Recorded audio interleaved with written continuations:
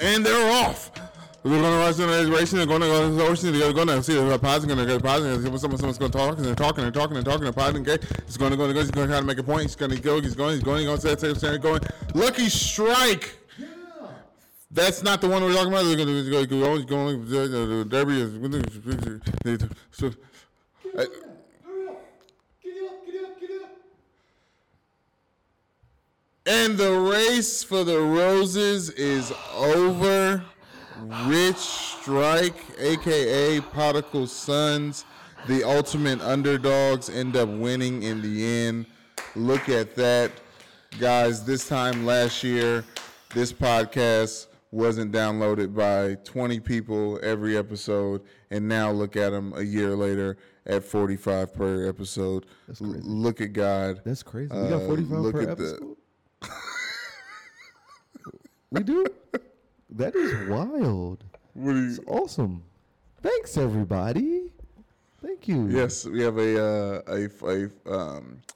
packed third grade classroom downloading an episode at a time. Well, that's 2 third grade classrooms because 45 is absolutely ridiculous. Like packed. That's why I said packed. Yeah, packed. Yeah. Right. Everybody can fit in one classroom, but I'm just saying there's 2 teachers. There's 2 teachers in that room, and I'm doing my workshop. You're hot on that mic. So I'm gonna tell you. I'm gonna get you down to 0. I'm high on the mic. Hot on it. Hot up on it. Okay. You're up on it and you're hot. Okay. This is the Prodigal Sons podcast. This is episode 51. I am Brandon Newman, talking the other person with the mic who has the option to say his words that come out of his brain when he feels like it. Is when Lance I feel like it. Only Newman, when I feel like it. Mr. Spread Love himself. He is in event form. You haven't talked to either of us in a very, very long time. No. A lot of moving parts have been going on in our worlds, in our lives. Mm-hmm. And we haven't talked to each other in a long time. Honestly, like Brandon's been going. We have, but not like about things. We've talked about stuff, but we haven't talked about things. That's an interesting thing to say because I don't know what stuff we could be talking about, but that is a nice big philosophical. I feel like stuff question or stuff is what you have to deal with every day. Oh, you looking at the?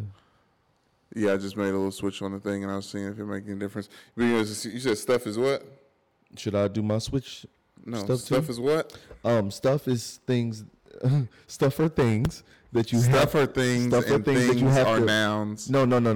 Stop. Stuff are things that you have to talk about and deal with. So like as a family, Mother's Day happened, it was Derby, it was like a lot of family business to conduct and like talk about, fill our like conversations when we did talk. This is family business. Because it's family business. Like your job and stuff like that, like family business stuff, like, you know what I mean? Yeah. And then things are like just pop culture. Things are stuff. Things are stuff that we talk about.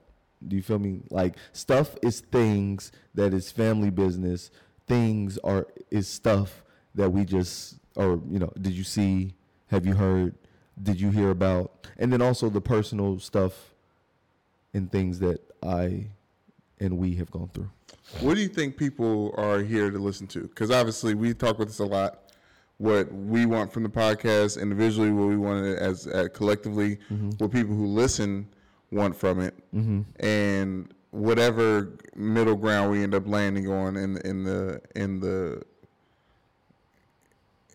in all actuality, in reality, whenever we hit record and we're actually potting, because we're coming up to episode 52, which is we've said it before, the arbitrary number. That's the end of first season. So 51 was the arbitrary number.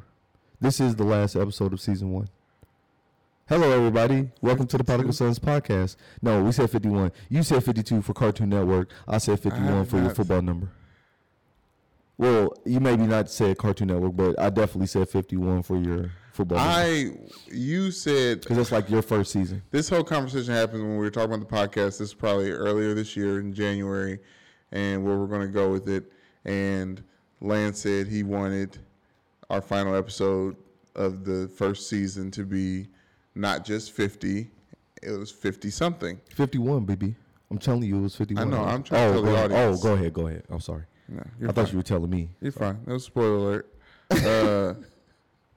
But yeah, and I'm telling you I was already perturbed with it being such an obtuse outside of 50 that I was pretty sure, and I am pretty sure you said 52, but I am perfectly fine with it starting this way because maybe you were saying that, or you meant to say, or you said, and I didn't understand it that way, that episode 1 of season 2 would be episode 52. Oh. But you asked me, what do I think about, like, what do I want from this podcast originally? No, I said, what do you think people want from this podcast? Well, I think people That's what I want asked from this podcast. originally. Based on what you hear from people about this podcast. One, they want us to fully extend or expand on different thoughts that we have, and it's arbitrary because, you know, or I wouldn't say arbitrary, but subjective, because people are interested in different things that we talk about. So, like, to flesh it out more, we would need to take, like, a survey, right? But, like, we can definitely complete a thought if that's what people are asking for, or get to a place where, like, okay, that topic's, no, I don't know. It's LaToya that said it, so I could care not. Like, you know. You went to the most recent note. Yeah. And it was not negative or not positive one, but it was just one that was from my wife. Would y'all continue? Like, finish what you talk about? I wanted to hear what he thought about blah blah. That's what she'd be saying.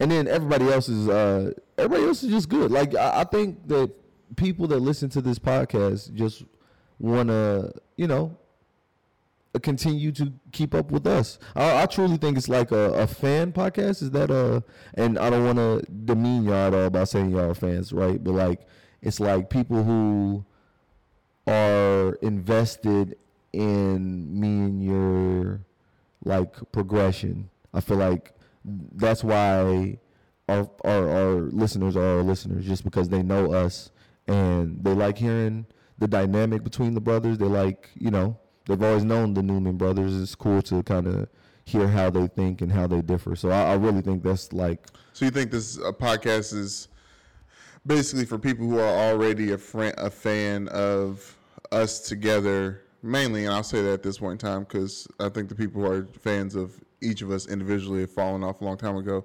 but fans of us together and just want to continue that medium of, like, being tapped into our ins and outs and where we got to think. Yeah, because there's like, out of 10 people, 2 of them see our light, I think. Like our light. Like our rise, our glow, our, like, yeah, right. The Bruce Lee. You got the glow. You can't go the power of elevation. That was a revolution. I don't know. Anyway, I think that people just like seeing, like, they see. What's the name of that movie? The Last Dragon. Okay, thank you. Yeah, The Last Dragon, Bruce Leroy. Woohoo! Show enough.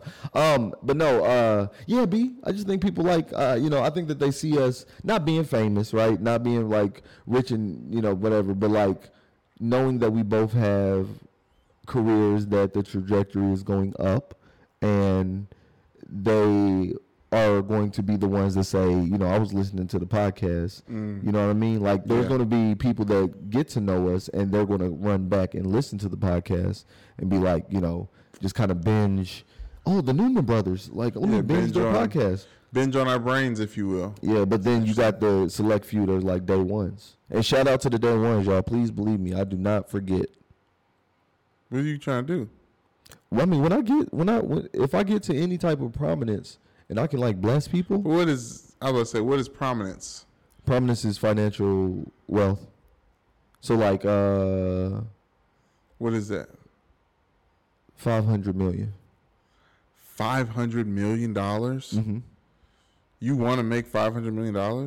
Like, in a year, or like in a life? Like what? In a life. You don't have to have that much money to give money. Right. But you want $500 million. I'm saying, like, that's not going to be the point where I start getting money. I plan on always, like, I would like to do, like, the mob boss. I forgot which mob boss it was, but he was like he ran New York and he lived on $40,000 a year. Like he literally, but he ran the mob in New York. Like he was worth billions, right? But like he literally.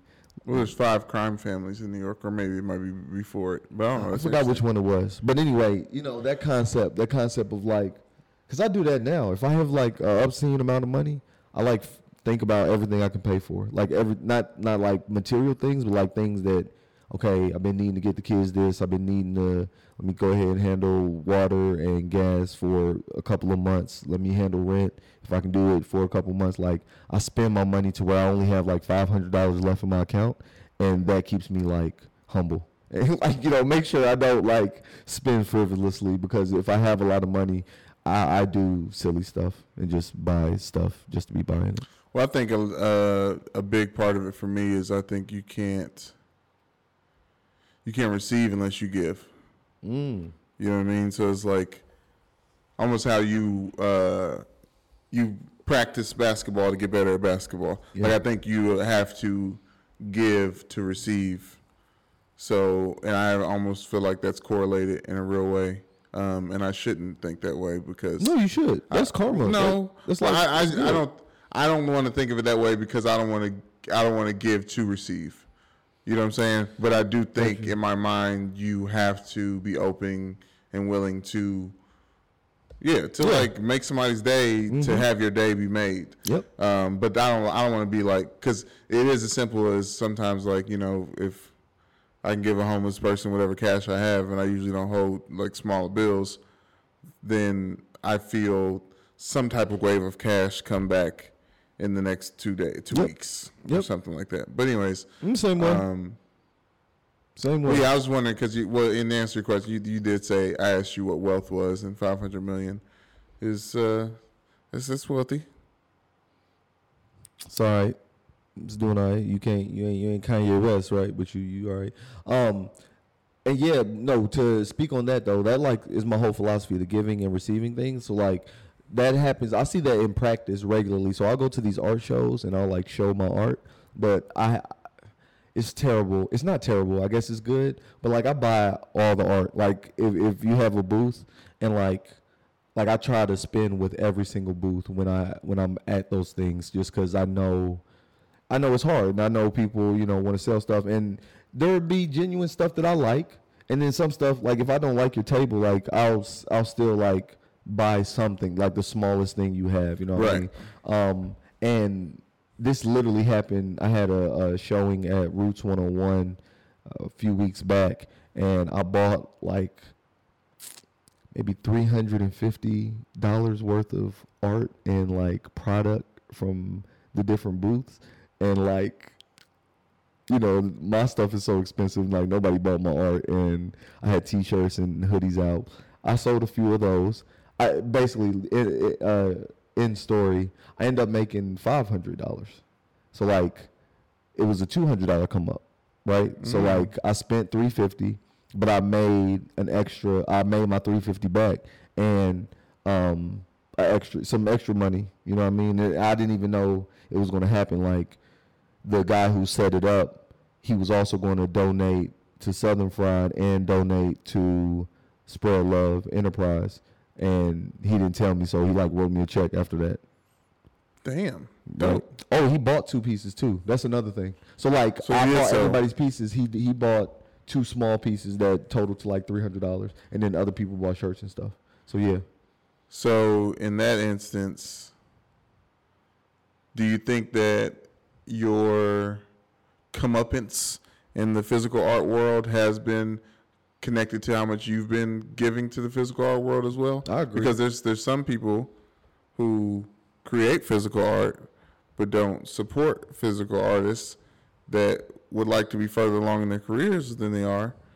And did I already tell you? That's connecting to something. No, this is the first wave of you saying like, we gotta get on the podcast. I got something to say. I got something to talk about. Was fresh off of what I'm insinuating about. Okay, so I was giving you about it or not. That was a great segue. That was a great segue to talk about it. No, you need to just say here's the segue, because like I was like, did I already have this conversation with Brandon, or has he been following me on social media? I know the answer is no to number 2.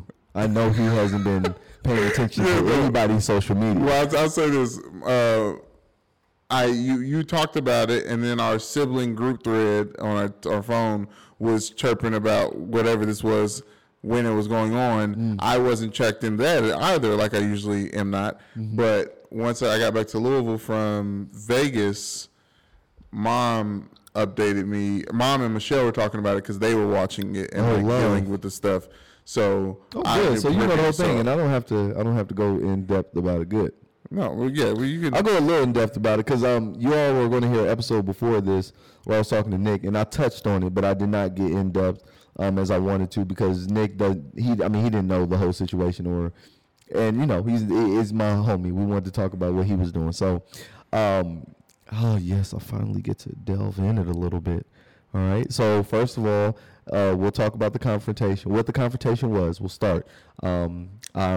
It's like basketball. I'm playing basketball. It's Tuesday night, and I'm like, it's my basketball night. I'm sitting there not playing because we lost, and I look at my phone, and somebody is in my inbox messenger and says they have a screenshot, and it says, "This is how you know you making a difference in the city."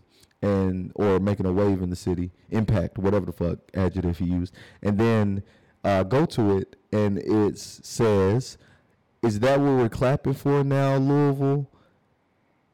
Old or tobacco on old Google pictures."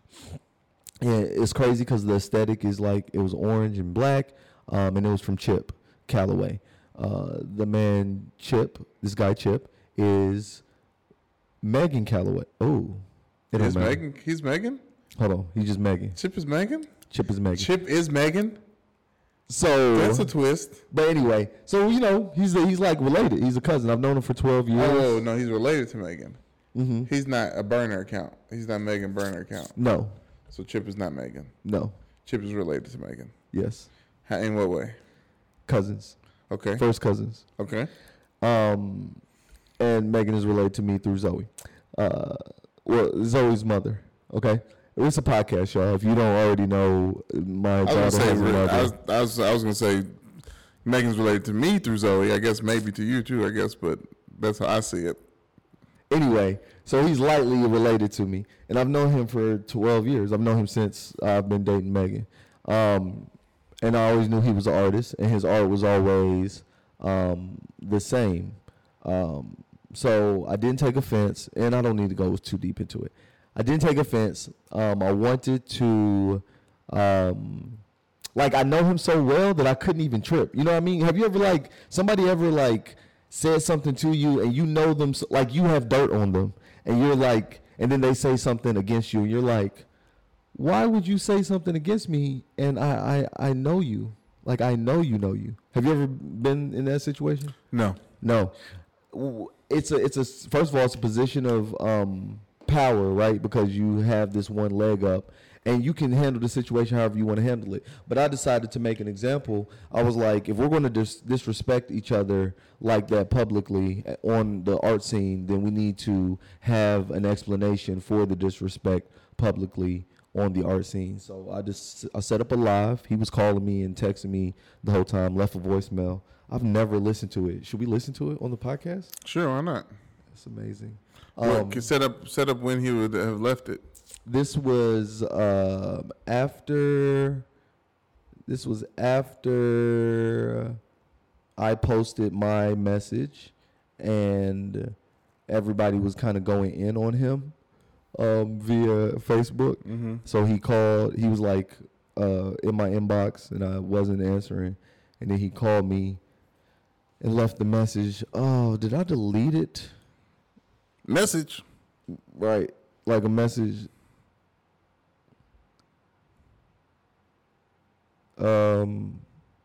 What is today? I believe it's the 13th. Friday the 13th. That's not scary. Here we go.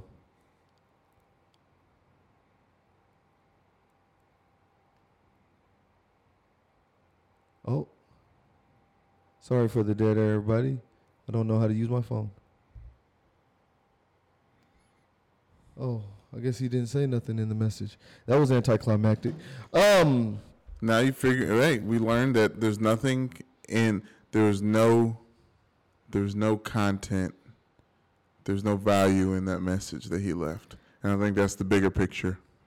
There's no value in the message that he left on Facebook Live. That's what I got out of it. That he spoke What the mom and said. it was of no value. I was about to say, yeah, just tell me, because like what happened was we talked and everything else, and I just kind of I drew the line and said we're not friends anymore, and that's where I kind of left it. But everybody's been giving me really like commending me. Mom cussed more than I have ever heard her cuss. When she called, like after, as soon as I like ended the live, she called me. She said, "You told that motherfucker you shut his ass up. No that way. stupid motherfucker. He wasn't even saying shit. He wasn't saying shit. That's what I swear, I can't believe it. I cannot believe he was." Wow. She cussed a whole bunch. Thanks. It was a passionate. Oh, it was super passionate. What was y'all pink concurrent? What you mean? When you go live, whatever it says. Like how many that- people watched at the most? At the At the height. 49. Damn. Yeah. Nice. I think it was more towards the end, but I'm gonna say 49 was when I like noticed, because he said we only got 20 people in here. I said it's 49 on my end, buddy. But anyway, yeah. So he was trying to. He was like explaining. Only got 20 people in there. Does he usually go live and it goes more? No, I don't know. No, I went live and made him add. But anyway, so I gave him a chance to explain himself, right? That's the worst part, and that's what Mom said. He was just fucking hating. He was just fucking hating. She said, cause I said, what's up? Like, what's up? He said, I just don't like artists coming into this lane and not doing their due diligence. And I said, sir, I was a Hadley creative, and I came out with a visual art piece in 2018. And before that, I had doodled and like experimented with drawing and photography, like all types of arts things before. So what due diligence are you talking about? Like I ran through my resume, and he was like, I just, people are just getting popular and they just haven't been in it as long as I have. And I was like, bro, you have been practicing the same art style for 15 years. Like you created on a digital thing, whether it's Photoshop or Canva or Procreate. You create your pictures on Procreate, and then you stretch them over a canvas and charge $500 for them. I said, Chip, can I remind you that I bought a $500 piece from you that hangs in my daughter's bedroom right now? Do you know what you've bought from me? A $50 hoodie. I said, don't, like, I haven't been nothing but supportive. I was like, I have clapped for you. So I'm so confused. I said, Chip, we were just on the phone when Will Smith slapped Chris Rock. Me and him sat on the phone for 2 hours, Brandon, and talked about how black men should resolve their conflicts. Stop. Brandon, 2 hours. 2 hours we sat on the phone. He was on Chris Rock's side. He thought Will Smith was out of line. I was on Will Smith's side. I thought Chris Rock was out of line. Yes, we've heard that on this podcast. And we spent 2 hours talking about it. In that 2 hours, I don't know who listens to this podcast. His girlfriend listens to his podcast, and she commented, or ex-girlfriend, or soon-to-be ex-girlfriend. Ashley, that nigga's trying to leave you. He's trying to leave you and move to Delaware with his ex. Lance. Uh-huh. I feel like you may have gone too far. Oh, okay. I don't know. I don't know this extent in this conversation. I don't know what privy information. I don't know if this is the dirt that you have that you bringing up now. Uh-huh. But it sounds like it's getting personal. Okay. So I just didn't know if it was the general intention, because now we're here. Now we're here. Because I told you one thing we need to make sure we're up on is that we're ready to go live and thrive with whatever we say on Wax here. Yeah. And that's I'm aware. okay. Keep going then. I'm aware. Keep going then. That's it. That's you he heard wants it. to leave his ex from Delaware. You heard it. And he told me this.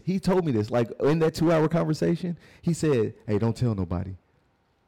I was like, So like he's told me that in the 2-hour conversation, and then he wrote the status, and I was like, bro, What status? the is this what we clapping for? Okay. So like I was like, what? Who in their right mind tells somebody a secret and then proceeds to hate on them, like 4 days after in a public forum? I was befuddled. So like I was like, cool, and that's how I ended it. And you know, I handled it great. People are still congratulating me. I went to an art thing the other day, and somebody came up to me, Lance, you are just my hero. You are my hero because the Lord, God ain't done with me yet. God's still working on me because I could not have handled it like that at all. So I'm glad I brought it up. I'm glad you got a chance to talk about it. I'm glad it got. Well, we can leave it here on this podcast since you've already outed him and his secret intentions, and apparently sucker, jerk. He doesn't listen to the podcast, but his girlfriend does. So I hope I have to wear a mask to create my art because the stuff is so toxic that I work with. And this brother that stays on this computer, and I'm saying brother to not say another word, y'all, it's on his computer. And stretches it across the canvas. There's no such thing as originality. This sells physical NFTs. And he got the nerve to talk about my pieces. Physical NFTs. What?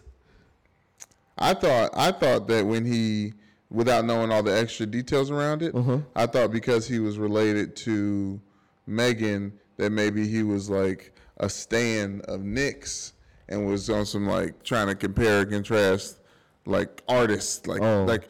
This is an art. My friend does art this way, and this is real art. Like I didn't know he was coming from his perspective of like doing his version of art, and was trying to ride or die with his. Yeah, and he's 49, so he's like been doing and to be doing that type of art. You said he He's 49 years old, and to be doing that type of art for 15 years. And he about to restart again with a new girlfriend in Delaware. Oh, he needs to settle down. Brandon. He has Clay. Brandon, settle down. You gonna crack? No, his name's Chip Bayless. Oh, Chip Bayless. Oh, but wait. I said Clay. Chip. He also has a 13 and like 15-year-old in Florida. That's not. I mean, where in Florida? Right. They got nothing to do with him. But and that's how I got off the live, Brandon. I said, all right, man. I said, well, all right, boy. I got my kid. I gotta feed my kids. They live with me, so I'm on. Yes, I'm keep going. I heard that because Mom mentioned that as one of their last and she's like, you get it, I got my kids. They live with me. Woo! He handled it. He did. I think both of our moms are on point. You tell me though, like while I'm doing this, so like I was doing all of this and I'm like, oh, I wish I could podcast right now. I was in the heat of the moment. I was like, I just wish Brandon was here so I could like go off. But I was like, Brandon's in Las Vegas. He's chilling. He's doing his thing. So how was like Vegas? You was in Cali too, I think, since the last time we talked. Did we podcast between me going to Santa Barbara? No, we did podcast about Santa Barbara because you told us about everything, the wedding and everything. Yeah. So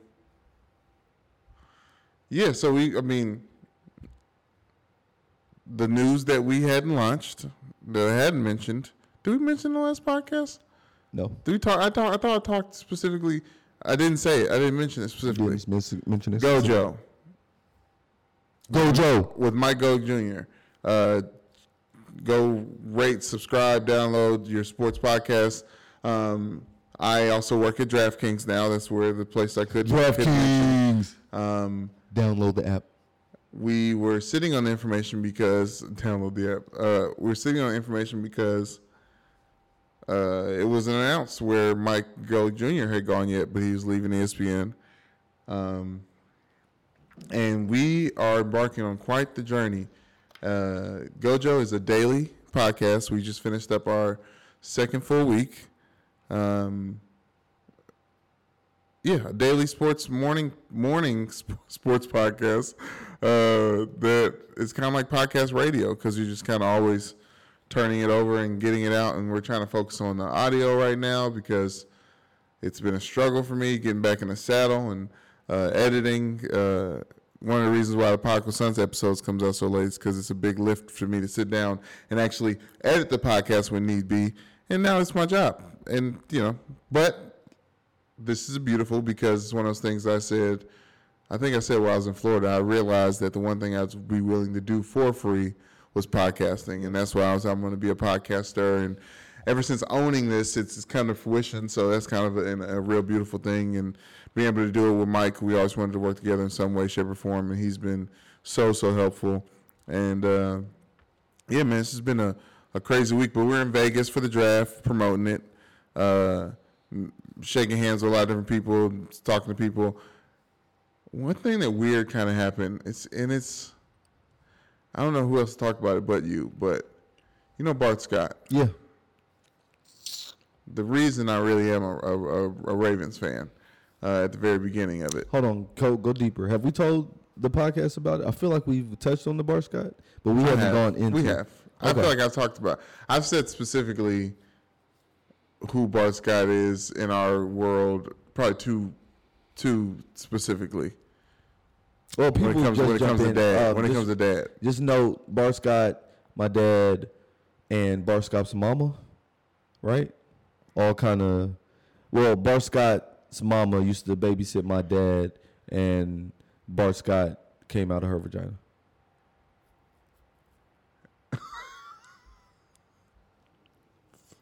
I'm afraid to even agree with it, even though it's all factually true. So yes. So anyways, he was in Las Vegas. Because he works at ESPN. He's like a talking head. He's like a big. Oh, word. Okay. He's like he has a show on ESPN. What? Yeah. Barton's on, I think it is. But anyway, so I saw him, and we dapped it up, and he just like made a comment about my hair, and then we kind of kept it moving, and it was very, very weird in a very like. Because he's very long gone from being like an idol of mine or somebody that I like actively look up to. He's just somebody that like kind of ironically is still in the game that I'm in when I was trying to get in the game that he was in. Right. Being an NFL player. Right. But it's weird because it was very interesting seeing him because I feel like he knows because he's really close with Willie. Okay. And they do stuff at SNY together all the time. So he's mentioned my name, but I think Bart made think that I was more fanned out on him, and he was trying to, and like he needed to keep his distance. When I just was just like, I just said what's up to him, and I was like, oh, maybe it'd be interesting to get a picture with him. And I was like, no, you kind of move on. It's like the whole mentors and like don't meet your heroes and all that type of stuff. Like once the people are people, it's just like okay. Yep. But that was just a one weird thing that happened that I thought was like interesting. That's enough to bring in this podcast. It's like this podcast is like a journal of my life in general. It's like, what's the really private stuff I want to bring up? But other than that, it was really cool. It was interesting. My first time covering the draft. I got a chance to meet a lot of people that cover NFL that I've known for a long time, just following on TV or in print. Who's one like that was significant? It's hard not to bring it, but Mina Kimes. Mina Kunis? Huh? Mina Kunis?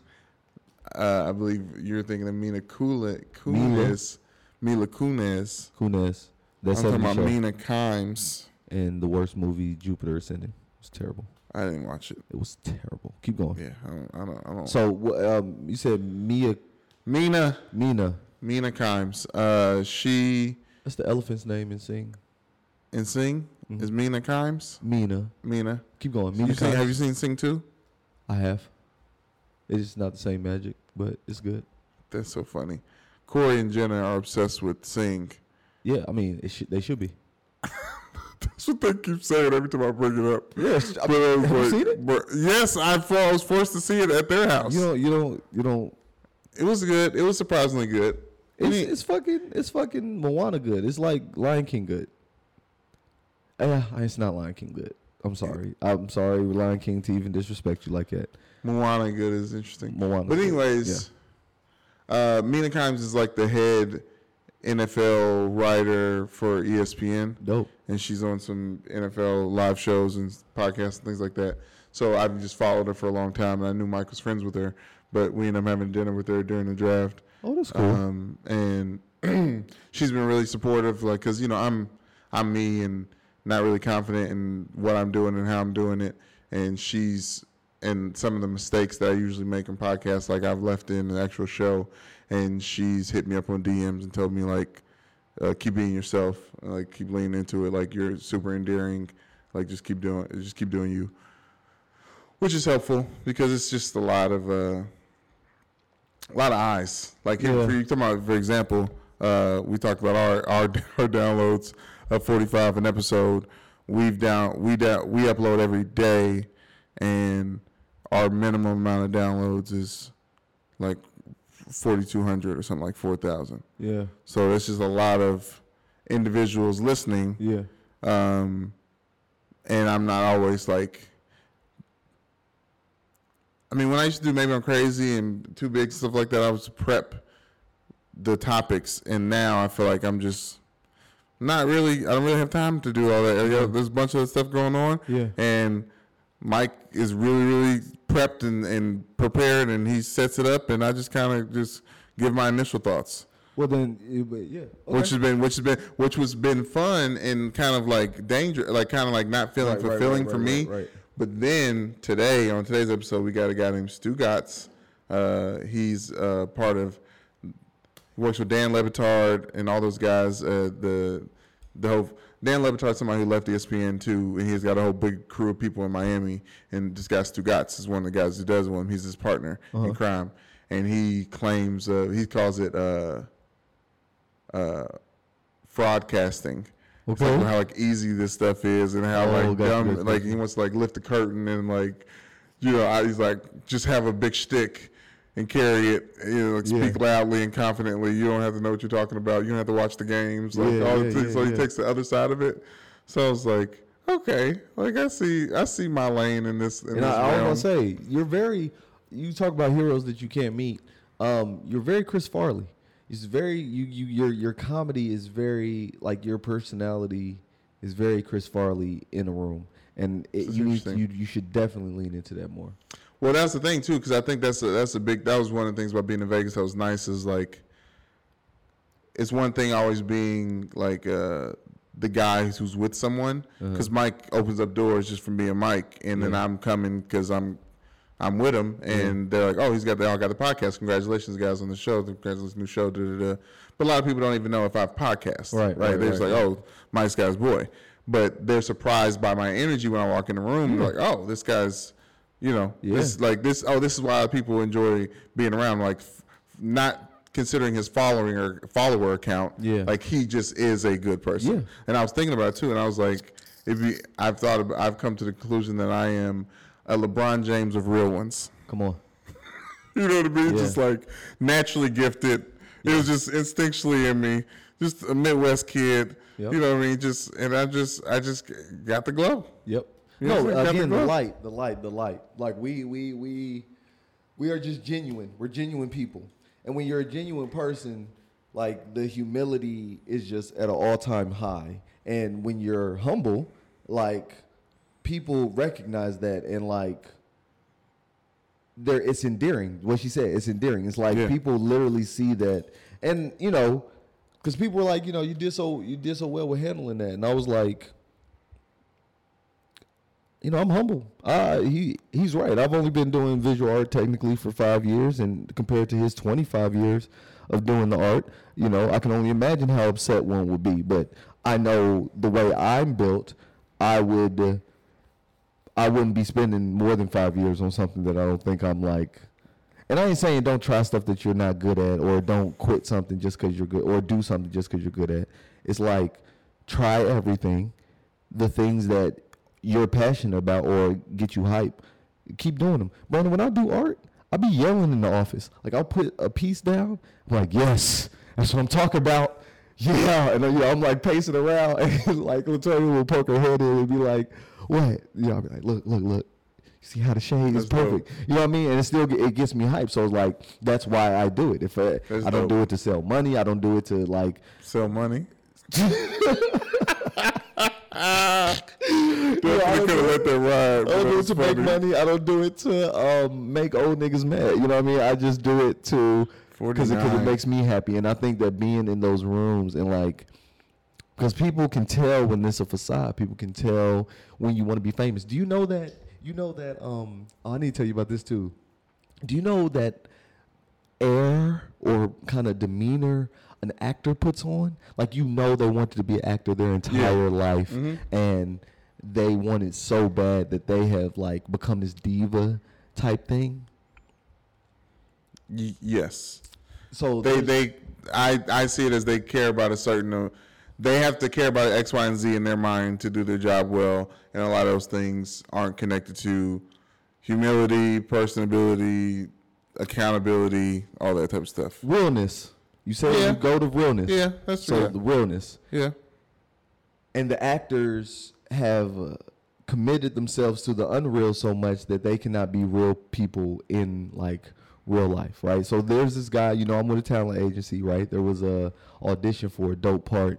I had a good audition. I usually bomb auditions. I do very bad at auditions, and I don't know why. It's weird. But this one I did really good. Huh? Prep. Well, prep is a big thing, but they only give us 12 hours. They'll send us you have an audition tomorrow, like today. They'll be like, you have an audition tomorrow at 2. Yeah, it's short turnaround. And like I gotta memorize like a page or two. You know what I mean? Like it's just so I'm always reps to that though too. Right. Well, I get the memorization down, but it's like putting the emotional transference with the words that don't always translate. So I don't do well in auditions. But this one was like 4 lines, not even 4, and they weren't long at all. So I was like, cool, prep done. So I get there. It's for the part of Dre. There's 3 other Dre's there, or 2 other Dre's there, and it's like I sit down and I'm like, you here for Dre? He was like, yeah. He's like, you here for Dre? I said, no, I'm here for Starman. Like, I was I'm here for the lead. He was like, I was like, fuck with you, bro. Yes, I'm here for the black man. I'm here for the black character. Yeah. And then pacing, I didn't know he was here, was this guy, this actor that I had acting class with. And he comes sashaying from the back. He's like going over the lines, like saying it over and over. Because I kept hearing the lines, but I didn't know who the fuck was saying them. And he's saying them, da-da-da-da-da. I was like, cool. Like, talk to him. You getting work? Yeah. I was a backup extra. Da-da-da-da. I was in class with this brother, so I kind of already know I'm an actor. Moby Dick's, the Moby Dick franchise class? Yes, the Moby Dick franchise class. Yes, okay. Bro. The guy, and he did, anyway. So the first Dre goes, he comes out. I low-key heard him. Like, he was yelling. So I heard them. Like, the first dude. That's not rare, though. That's not rare? No. Well, I mean, those rooms are not. I'm going to tell you, it's a ballroom. It's a ballroom. So anyway, the audition's had in a ballroom. So I hear the first dude, and then the guy I know, he's going next. And then he goes in, and I hear him too. And then he comes out with his fucking glasses on, like his sunglasses inside the building. And he says, on the first one, just do it how you practice. Do it how you like went over it. But on the second one, just, really ease off of. He like giving me tips and shit. And I was like walking past him, like trying not to hear him. Like I was like, all right, bro. All right. Cause like I knew he was like doing like this. I just did it. Here's some tips that'll help you. And I was like, you already dressed. He dressed like he was in the Matrix. Like he dressed like he was going to like Neo's funeral. He was like in all black. Neo's funeral. Like it was crazy. And it was very grunge. And the scene called for it to be coming out of a coffee shop. So I'm in a button down and like some slacks because like I just got a coffee. I brought a freaking coffee mug. I'm like, that was this like not a mug but a like disposable cup that I had that morning. Mm-hmm. And he gave me these little notes, and then it's in the back of the room. I go into the audition place. It's in the back of the room. I'm like, what? Was I hearing these niggas?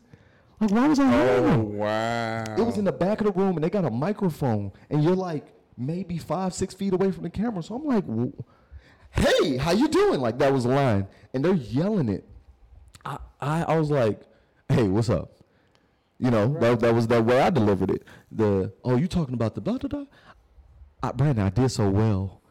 The casting director and the spooky video casting director that was blacked out, I could just hear their voices. And said, "Oh, that was great." The cast producer said, "I have no notes. Did you want to do it again?" I said I could do it in a Mickey Mouse voice. Everybody like laughed, right? They said, "No, good." So I left. I felt good. I was like, "Oh, I'm getting that part. It's a done deal." I was happy.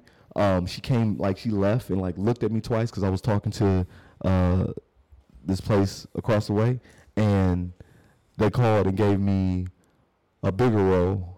Ooh, bigger, Daddy Dre, Professor Dre.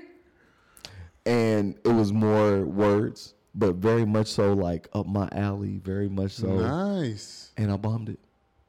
Okay. What do you mean? So they wanted you to come audition? It was virtual. It was virtual this time. Audition again for another role. And then it was, maybe they can find a middle ground. Maybe a TA. If it was a professor, right? Dre, like maybe. Yeah. No, I'm fine. I was really gonna be just happy with Dre, and I wish they would have just gave me the part instead of trying to challenge to see. Right. They may. It doesn't shoot until later, so that's fine. Nice. Well, congratulations, and I'm so sorry. It happens. Yeah, it does, and that. I mean, with this podcast, man, I be saying some stupid shit sometimes, and I got other people's podcasts. On our podcast. Oh, damn. Okay. I listened back to it and I was like, that makes no sense. Why did I say that? But, I said it. So I got to live with that. And I was like, I got to live with being, like, not being as good as I would like to be.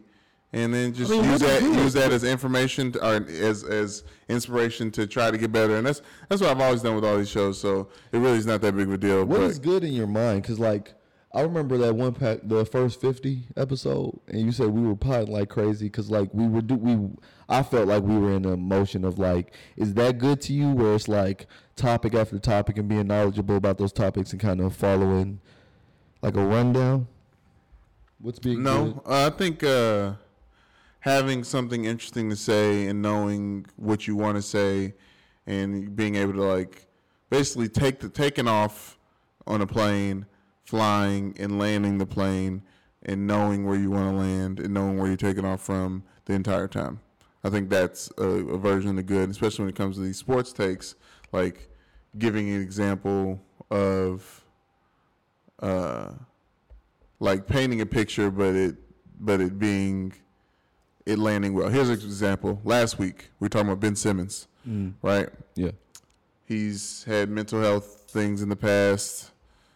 But also he's gotten back surgery right now, and it's just weird for when you talk about Ben Simmons. This is the first, him getting back surgery is like the first real like problem. Other than that, everyone's just said that he's got something wrong with him. There's some medical, like he's taking medical stuff. That's why he's not playing basketball. Okay. Right. Mike had a great point that said he doesn't think that we as a society are physically ready to have the conversation about mental health with athletes right now. He said we don't have the words yet to help articulate ourselves because we don't understand it as much right now. So, and he was saying that he didn't like the fact that everyone is blanketly discrediting Ben Simmons' mental health because they don't understand it. Right. So in that conversation, Mike drops off and lets me talk, and I was just like, okay. And I thought about something I could say real quick, and it didn't execute it well, but sometimes it doesn't always go this way. But I said, do you remember, I said, follow this comp right now.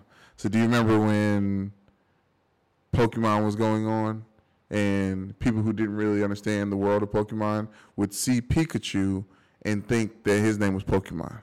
Yeah. Right? Yeah. Or people who didn't understand X-Men would see Wolverine and think that's X-Men. Yeah. Right? Yeah. I said, in that same way, certain people who are dealing with mental health problems just think depression is mental health. Mental health issue. So I use that as an example of like, for Ben Simmons, people just think he might be depressed, but he could have all kinds of stuff that's going on with him mentally that we don't know about. Yeah. That's causing him not to shoot and all the yips and all the other type of stuff like that. Right. So anyways, that's a version of me getting in the plane, knowing where I'm going to land, taking off and landing, and it was like registering with people. Nice. I feel like a lot of times I'm getting dropped off of another plane high in the air, and I have the materials to build the plane with me, and it's just a matter of if I build the plane fast enough and can land well enough before the end of the take is over, when it's my turn to talk.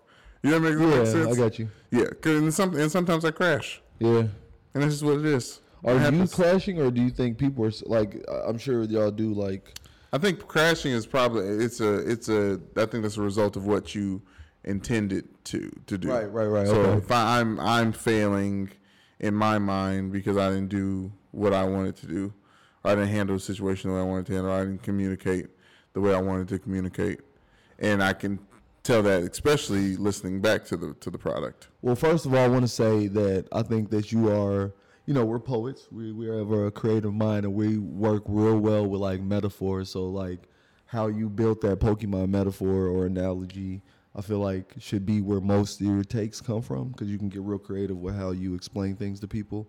And it's literally no effort, because all you have to do is like, this is how I see it, and it's boom. Right. And then secondly, Miles Davis said, it's not about playing a bad note, it's about the note you play after. Yeah. Right? Yeah. That's great. Like that. So it's jazz, man. And I feel like commentating on podcasting is very much so a jazz type thing. So it's like you're supposed to improvise. You're supposed to think that you're supposed to crash and keep crashing and make it a fucking bloody, horrible. Okay, slow down. Oh, okay. I was going to say, Stugat, shout out to him. He says he calls it a lazy river, podcasting. He's like, don't fight it. You don't know where it's going to go. Just kind of bounce around. You're in a lazy river. Don't try to paddle. Yeah. Don't try to paddle the current.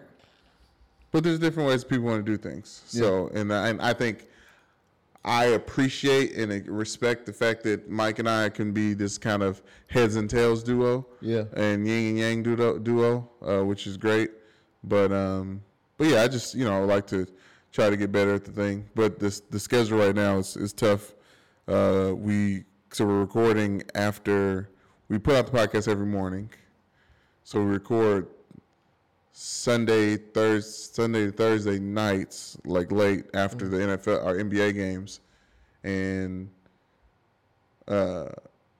we record, and then I just get to editing late that night, sometimes into the morning.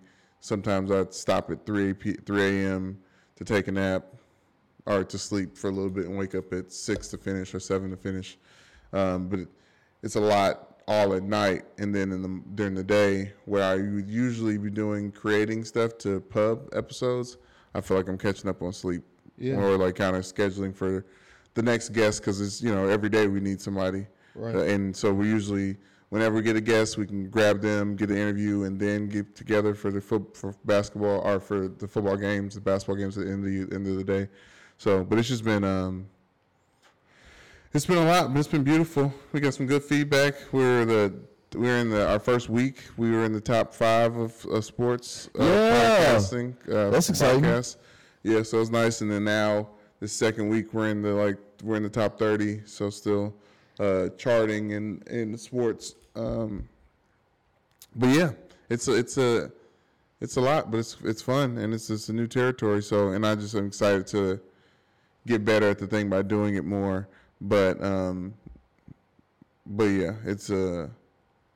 and Mike's been just a great partner. He's been, he's on Twitter all the time, growing the show. No, his Twitter is nice. His Twitter's fire. And Mike, I will be working, or I'm going to be following and retweeting you a lot more, sir. I always followed you before you started working with Brandon, but now that you're working with Brandon, for some reason the algorithm is like flooding my feed. So if you see likes and retweets from your boy, Mr. Spread Love, just know it is exactly that, all love. I want to say happy birthday to our Uncle Nate.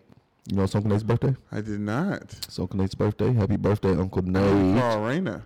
Raina did just have a baby. Yes. Happy belated Mother's Day. Happy belated Mother's Day to all the mothers. No, but we've been playing phone tag. Like, actually have to call her.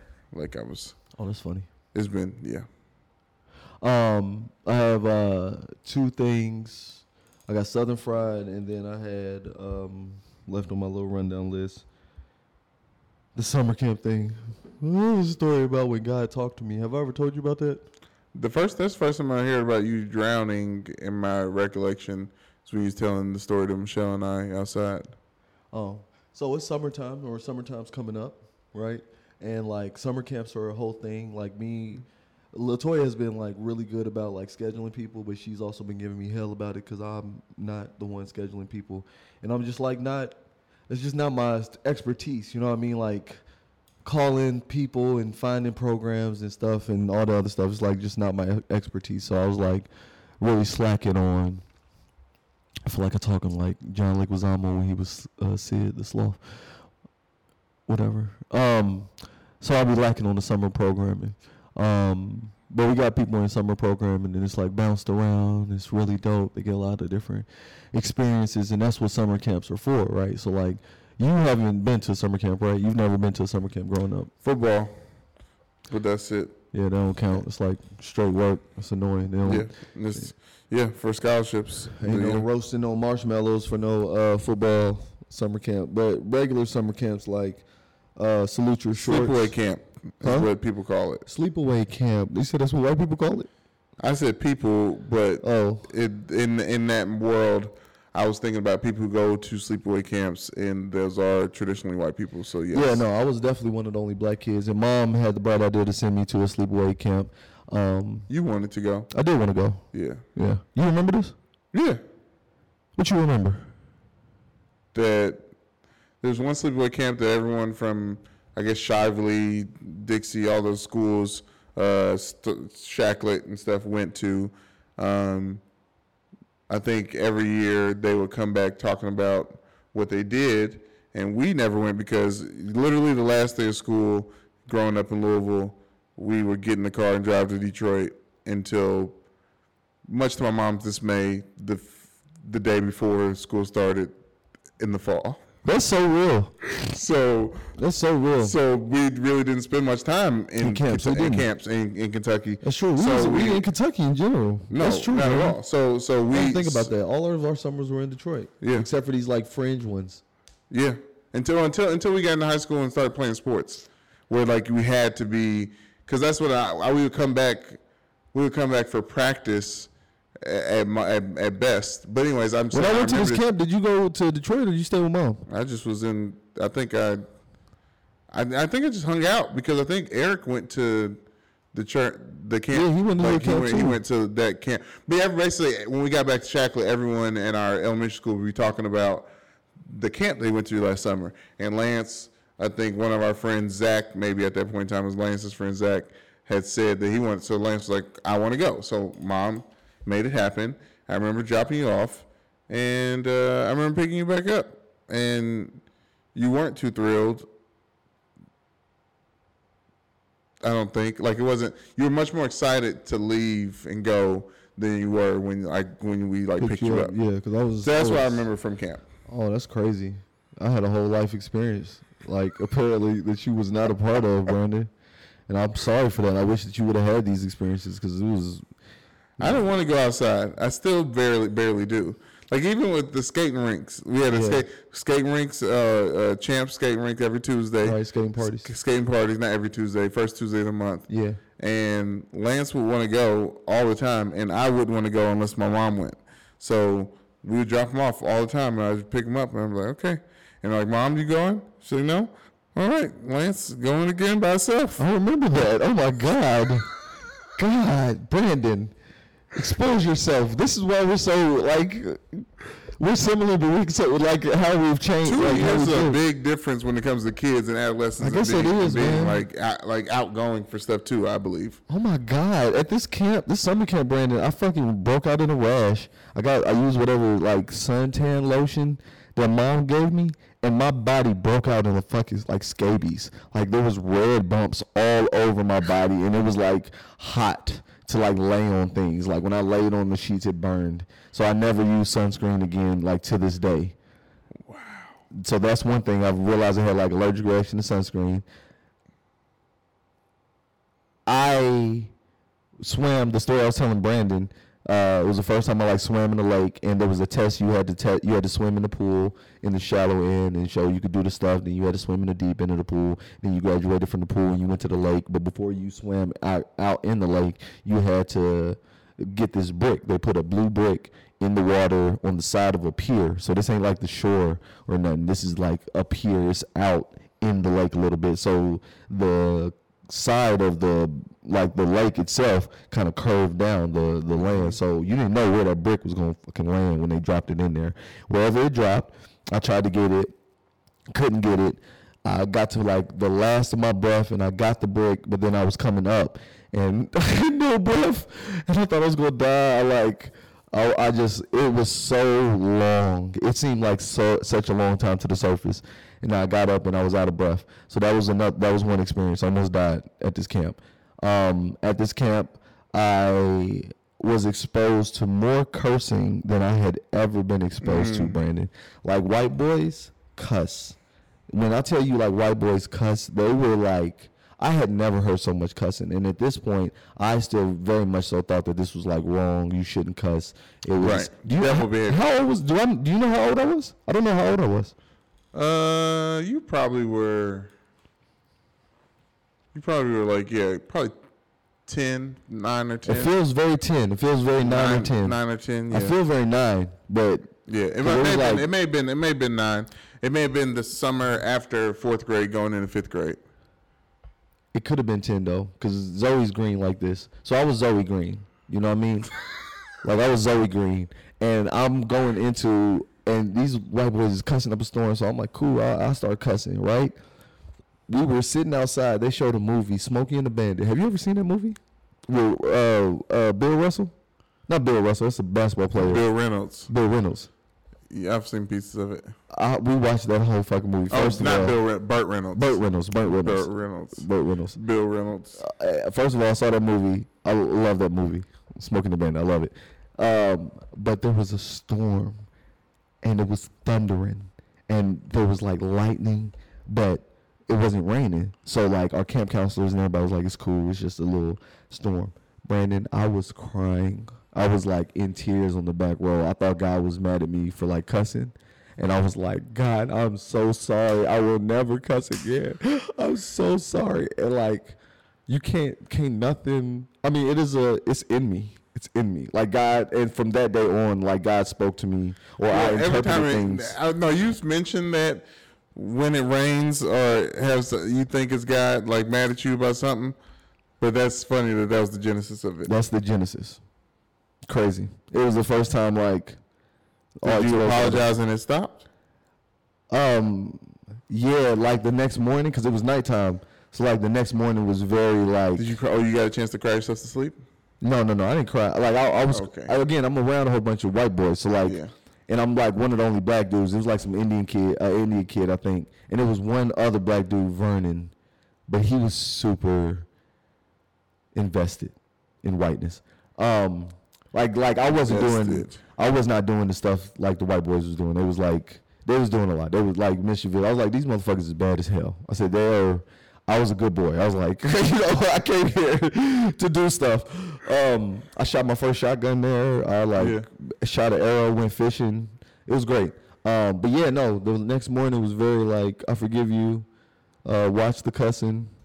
And, I was just very selective. I think that I cuss so much now because God, not has abandoned me, but he's like, he's like, yeah, you're a lost cause. That's definitely not what God thinks. Of course not. Okay, I was make sure. Like my cussing, like I tried to scare him into like not saying, because curse words, like I was very, I thought curse words. I was like these boys are saying a lot of curses. The sky is storming and it's not raining. This must be a curse. Toil, trouble. Bubble, toil and trouble. I will say it's not too crazy because at that point in time, I think it was Tim Allen It wasn't Jungle to Jungle. It was Tim Allen and Jonathan Taylor Scott, the guy, whoever the kid did. These are great name drops. You know what I'm talking about? He did Lion King. Yeah. But it was a movie where they were in the Indian tribe. Yeah. And they had a rain stick and they did rain dances. Yeah. And if you did, you had to do the rain dance and it would come down. Right. At that point in time, I still thought that was. I still thought the weather could be conjured. I'll say that. Very dope. You know what I'm saying? You know, obviously with Storm and stuff. So from X-Men. Yeah. So I'm telling you that it's not too crazy to hear that you're thinking that it's so tied to God and religion and faith and curse words. When I was thinking like, I'm not going to do Native American sounds, but the things that those people shouldn't have been doing in films, right? I thought that worked. That's crazy. It's not even crazy. It's good. There's something about that, Brandon. There's a whole theory, universal, alternate dimension, all types of theory to that stuff, and we may have control of our simulations more than we think. Yeah, that's fair. You haven't seen. What are you watching right now? I was wondering, what are you watching? I just finished Winning Time, the Lakers dynasty dramatization. I've heard good things. Yeah, great. John C. Reilly is amazing in it. It was just a really good series done by the same people. Adam McKay, who did Succession, Don't Look Up, all the Anchorman and all the other type of stuff. So it's same done by the same director. So it's like The Big Short. It takes a different approach to telling the story. I haven't really gotten a chance to be watching much. Obviously, Atlanta. I'm caught up with everything other than I don't think there was maybe not a most recent episode, but no, most recent episode was Darius and them. Pepperboy taking the shroom. Yeah, yeah, Paperboy taking the shroom, and Trinity to the Bone. Trinity! Oh my God, that was one before that. So good, so good, so good. But other than that, between that and like your accent's so thick. Yeah, I mean, people say that. People tell me that. He said, "Where you from? Tribeca." Tribeca. He said it's Trinidad and Tobago, and no, I'm from Tribeca. But I haven't between that and video games and the basketball games and sports stuff. I really haven't been able to watch much of anything. I'm searching. But yeah, no. You get headaches because you don't sleep?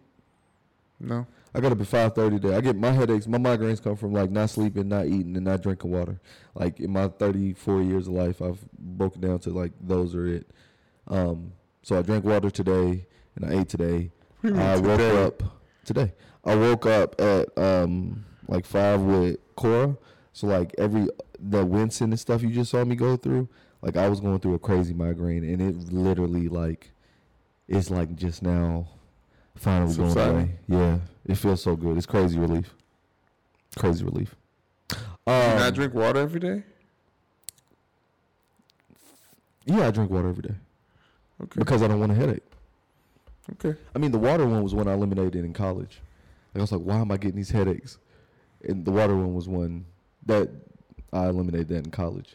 The sleep one I didn't identify until like late 20s. Okay, we're not getting into this. Oh, we're not getting into this. We were just talking about something. No, I was gonna switch it up. Okay, if that's okay. I have not listened to the double album from Kendrick Lamar. Check. Big Steppers. What is it called? Big Steppers. And Mr. Moral. Haven't listened to it. Have you? Yes. Okay, so you'll be able to talk to us about that. I have listened to Jack Harlow's album. Nice. Ooh, we got stuff to talk about. So I just wanted to get into the let's do it. And what else? There's other stuff that came out. The Future put out an album. You didn't listen to it? None that's worth talking about. Stop it. In my opinion, right now. Pusha T's project was good. You didn't listen to it? Yes, I did. It was really good. Pusha T's project was good. Like he suffers from the same problem that Drake suffers from, whereas like you can just make multiple versions of "You're Good."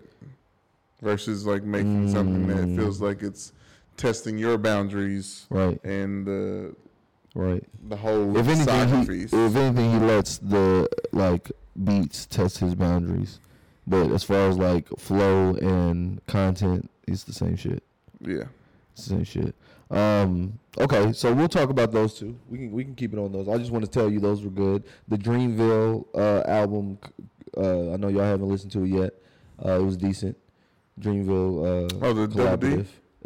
Dreamville and Drama. Yeah. You told me D-Day. We did that 2 days ago or 2 podcasts ago. My fault. So I don't need to go back that far. Let's just stay on Jack's and then you saw all the fanfare about Jack and the Derby and everything else. Drewski and Drake and you see the everything. picture. They got a meme going around with Jack being carried because he didn't want to get dirt on the shoe, and then they juxtaposed it to like black people carrying white people. Yes. Yeah. What do you think about that? The motherfucker didn't want to get dirt on the shoe. Have you ever been to Churchill Downs? It wasn't not want to get dirt. They were doing actual music video shoot. Like they were shooting the Churchill Downs video there, and so he was trying to stay music video clean. Somebody said, you could have just put on some different shoes, and I kind of agree. Like, absolutely. We couldn't have had somebody on this team get some different shoes. But also, what's the optics of a black person on the team carrying the dirt shoes? Yeah. Oh, right. Like just in the back of. Yeah, I don't know. Yeah, I don't know. It looked how it looked. It looked how it looked. People coming at him now because he was on Hot 97.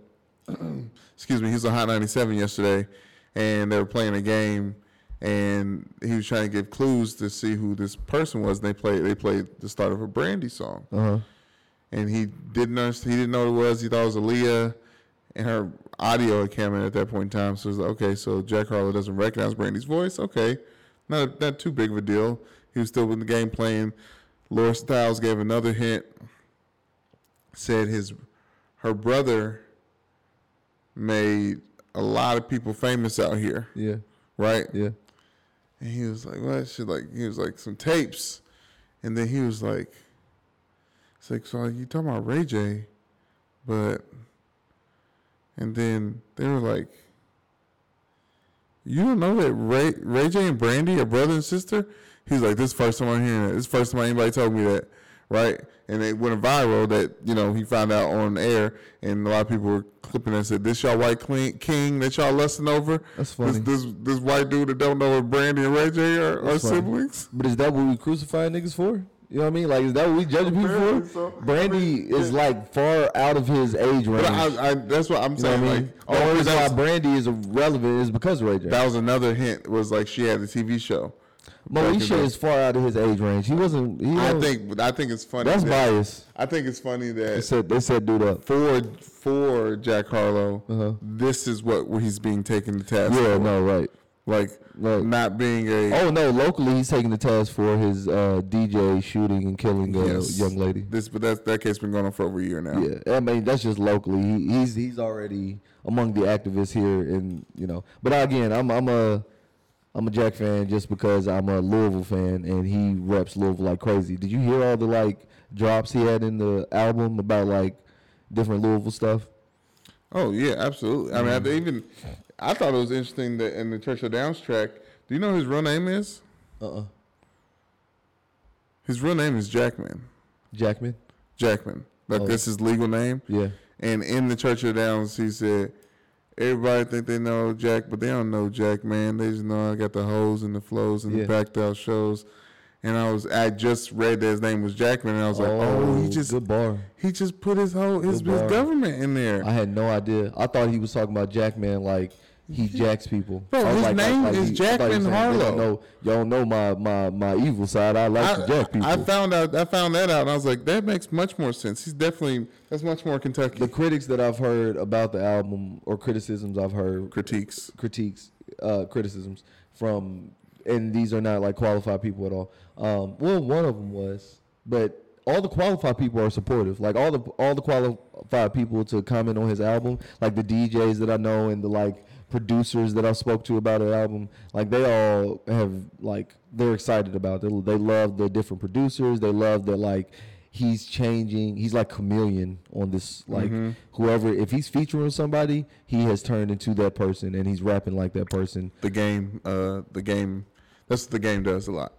Right. Boom. Yeah. And the game is top tier. Yeah. Only good rappers can do that. Right. But what are the extra critiques? But that's the. They say that he doesn't have an original sound, and I'll push back on that and say like, but it is though. It's like a melding of all your favorite rappers. It's like the Wayne thing I didn't like about the last album was I thought it was constructed too much like a Drake album, where like this is where the Bari Bars track goes. This is where the track for the ladies goes. This the rappy track for the ladies. This is where the actual tracks for the ladies go back to back. Then something hard. Then something like it's a formula that I thought was followed too much, especially for somebody who is such a big fan of Drake. But ironically enough, I feel like him tapping in with Drake has kind of unleashed this like next level. But I still think it's very like he says in the album he's come a far way from Confetti. I just think because people know about him. Like I honestly feel like he was rapping just as good as he has been since he's been 18. Agree. Like he just has more swag about it. Yeah. And he always looks like he just took his. It looks like he just had a hat on always, or had some headphones on. Right. Like he just.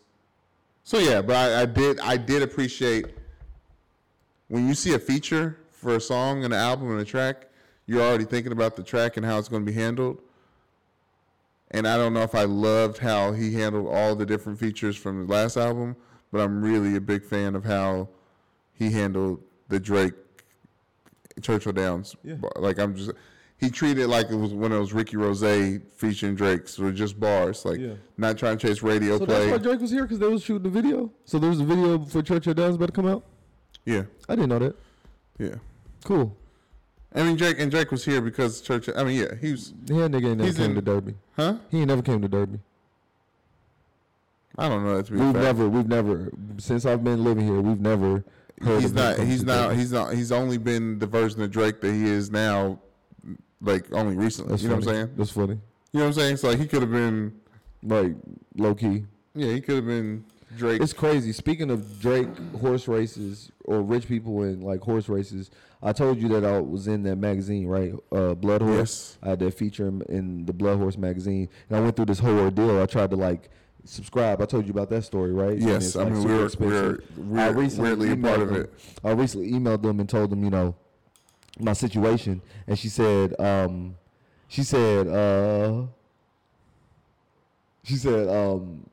anyway. I said I want to cancel my subscription because I ain't got my book yet.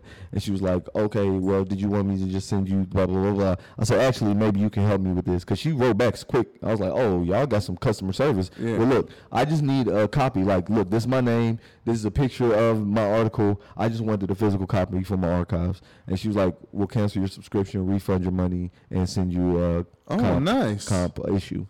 Right? Nice. So it was very cool. I was like, love. And I got it yesterday, right? So I got it. It came in the mail yesterday, and I'm like looking. I was like about to look for my article, but I'm like, what is in this magazine that got people like? Why is it this expensive? Right. Why is it this like? What are the advertisements even? Farms, horses. Like the advertisements are say beautiful farm, 1.2 million. Type stuff, like it's nothing. Wow, like a lot of these too, like realtors got huge ads. Selling actual horses and land and stables and trainers and low key, maybe even humans. Like there's got to be some type of rich code in it, because a lot of the horses was next to like people that like you can buy this. Well, yeah, the horse. I mean, horse has a specific trainer, like that black dude who's dreaded up. He's got, I think he's got twists that he has braided. But he was always next to Rich Strike, and I've seen multiple pictures now. I was like, oh, that must be Rich Strike's like handler, like the Rich Strike, the horse that won the Kentucky Derby. Yeah. But that's probably where they found out about that horse, because that owner bought him for $30,000 last year. In Blood Horse. Do you feel me? Like, and also he was a Kentucky horse.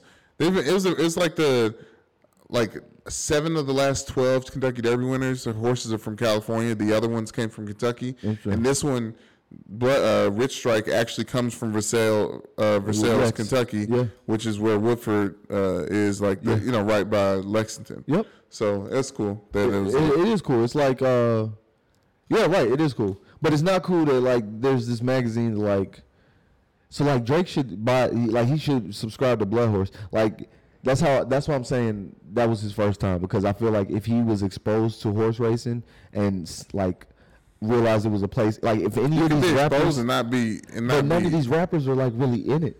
Like they're not in the game. Because he's Drake has stake in the Toronto Raptors. Oh yeah, that's true. You know what I'm saying? Like you're horse for, yeah, right. Like you're into the thing that's your bag, right? Or like you think that can be like all these people in NFTs just because somebody rich is telling them to get into them. Like y'all ain't really into this stuff, but people can pick up expensive hobbies that they can get money back from. Right. I can't imagine. I feel like there's probably a lot of gambling, literally in the horse market. Right. Like, yeah, I mean, it was probably the original, right? It's like horse racing is probably the original gambling entity, you know what I mean? Yeah, like, yeah, oh yeah, absolutely. I'm just talking about like the purchasing and selling and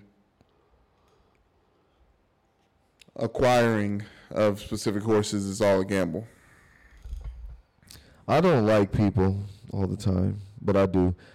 Southern Fried is coming in June the 8th through the 11th. It's a really big show. It's gonna be a really big show. There's so much that's been going on, B. Like literally, I've been like working like nonstop. My day is filled with like organizing Southern Fried, and it's gonna be amazing. It's really gonna be nice. Southern Fried is the largest poetry slam competition. Y'all, I know. I'm always introducing it. 32 cities. This is for people who just like who maybe don't know nothing. 160 plus poets, 16 individuals bouting for over $10,000 in cash and prizes. It's a 4-day event with 3 venues going on simultaneously. So, like, what's a concert? Like, Rolling Loud, does that have different stages? Or concerts have different stages, right? So, yeah, Rolling Loud. So it's like that. It's like think music festival with different stages, and each stage will feature a different city between 5 p.m. and 10 p.m. Cool. So that means I have 4. Did I say 3? I mean 4 different stages. So I had to have 4 different venues. We'll have Resurface Space, which is a really cool building facade. So like imagine you're walking past a building and it's gone. Ant-Man when he made the building shrink. That type of thing. Where it's like there was a building, there's no more building. They turned that into like an event space. So it's gonna be a real dope lot. Then we got the theater, the KPA, where we had the original Southern Fried in 2017. Then the other one that we had here in Louisville. Next venue will be at Wiltshire Pantry, a nice little bakery / coffee shop. And then the third one will be Roots 101, African American Heritage Museum. These will all be across Main Street, Louisville's Museum Row. And we got crazy sponsors. When I tell you, like, I want to say right now, Brown Foreman, it's a shame that y'all didn't respond. Y'all should definitely be a part of Southern Fried. I want to say Humana. You want to put the energy towards the people that decided to? I'm about to. Because you're giving time to the people that did not. So you're almost advertising for the people that aren't advertising for. Well, I need them to understand my disdain. All right, so Humana also, I would have liked y'all to be a part of this, but it is what it is. I do want to say thank you so much to Community Foundation of Louisville, to Black Love Initiative for Metro United Way, KFC. Thank y'all so much. Oh yeah, Black Love. Y'all didn't give no money for that. So never mind, y'all ain't get no money for Southern Fried. Thank you, but no thank you. LRCC, the Louisville Recovery Community Connections. Thank y'all so much. Glad to have y'all a part of it. And also, I want to say real quick, they do great work. So y'all check out the Louisville Recovery Community Connection. They hand out Narcan. They have programs for users and people addicted with that disease. People with addiction and that disease. So y'all check them out. They're really dope. Cities United, much love to the Focus Cities United. It's a national organization. We really appreciate you. Metro Louisville, y'all came through in the clutch out of nowhere and late in the game, but I'm glad that y'all came through anyway because every little bit helps. And thank you to all of our other sponsors who gave lesser amounts of money. I'm sorry you didn't pay enough to get mentioned, but I do love you for sponsoring, and I appreciate you so much. So you guys are fully funded and ready to go? Yeah, fully funded. It was that was crazy, man. Like getting, I don't think people understand, like, and this is a festival, Brian. This is a national festival. You feel me? I don't know. I feel like the dude you watched Questlove's Oscar-winning Summer of Soul. I did. Okay, so the guy that put that together, I forgot his name, and I should not forget his name because I feel like him. Like having to book the talent and like, and this ain't, I ain't have to book the talent, but like just really squaring stuff away, and it feels good. But I don't see myself doing it again, no time like soon, because it was a lot of. I don't ask people for things, so it was a lot of me coming down off my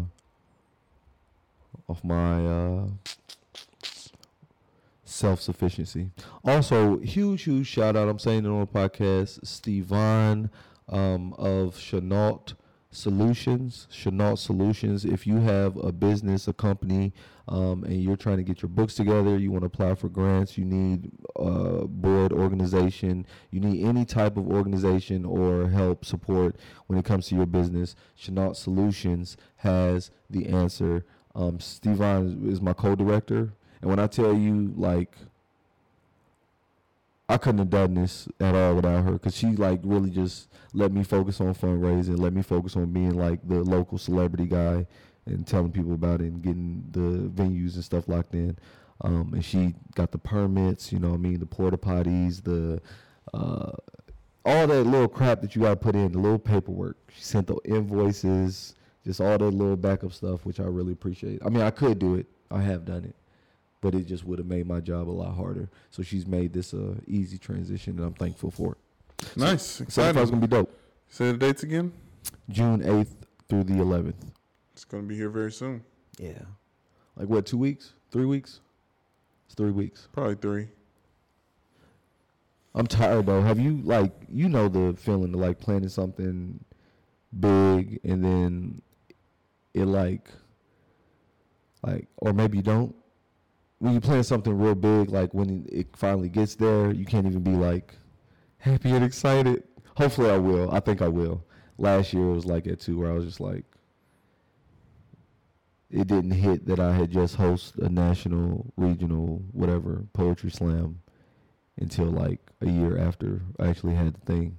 And like during the slam, I was just like relieved that things were going right. No, it went well. That was a really good show, which is why I'm sure they're open to doing it again in Louisville. Yeah, and having you host it again. Yeah, but yeah, I imagine you need as much of a team that accumulated during this process. I'm sure you probably need that going into it. Yeah.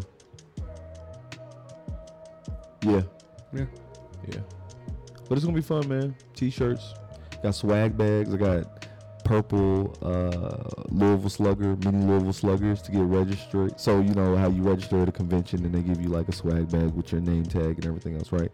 Do they give those at sports conventions? And you get like little stuff in it, right? Like cool stuff sometimes. Yeah. So it's gonna be the same thing. You get a little mini Slugger bag, a fanny pack. We'll give folks a fanny pack, Slugger bat, T-shirt. You know, I'll put some stickers in there. Slamly cookout. The Slamly cookout will be Saturday at Beecher or Baxter Park. It's the park where Beecher used to be. So it's just a lot of. It's the 30th annual. Like the first time we hosted it was the 25th annual. So if we mess around and make this like a 5 pattern, that would be cool. You just said you didn't want to do it again. I don't want to do it again without the support from the city. You know what I mean? Like Louisville Tourism, they haven't wrote me back. I need to write them before the work day ends. But like Louisville Tourism, like they should have had a bigger hand in, you know, putting this on. They helped in 2015, but I wrote everybody this year, and just nobody got back with me. So I was just like, well, sheesh.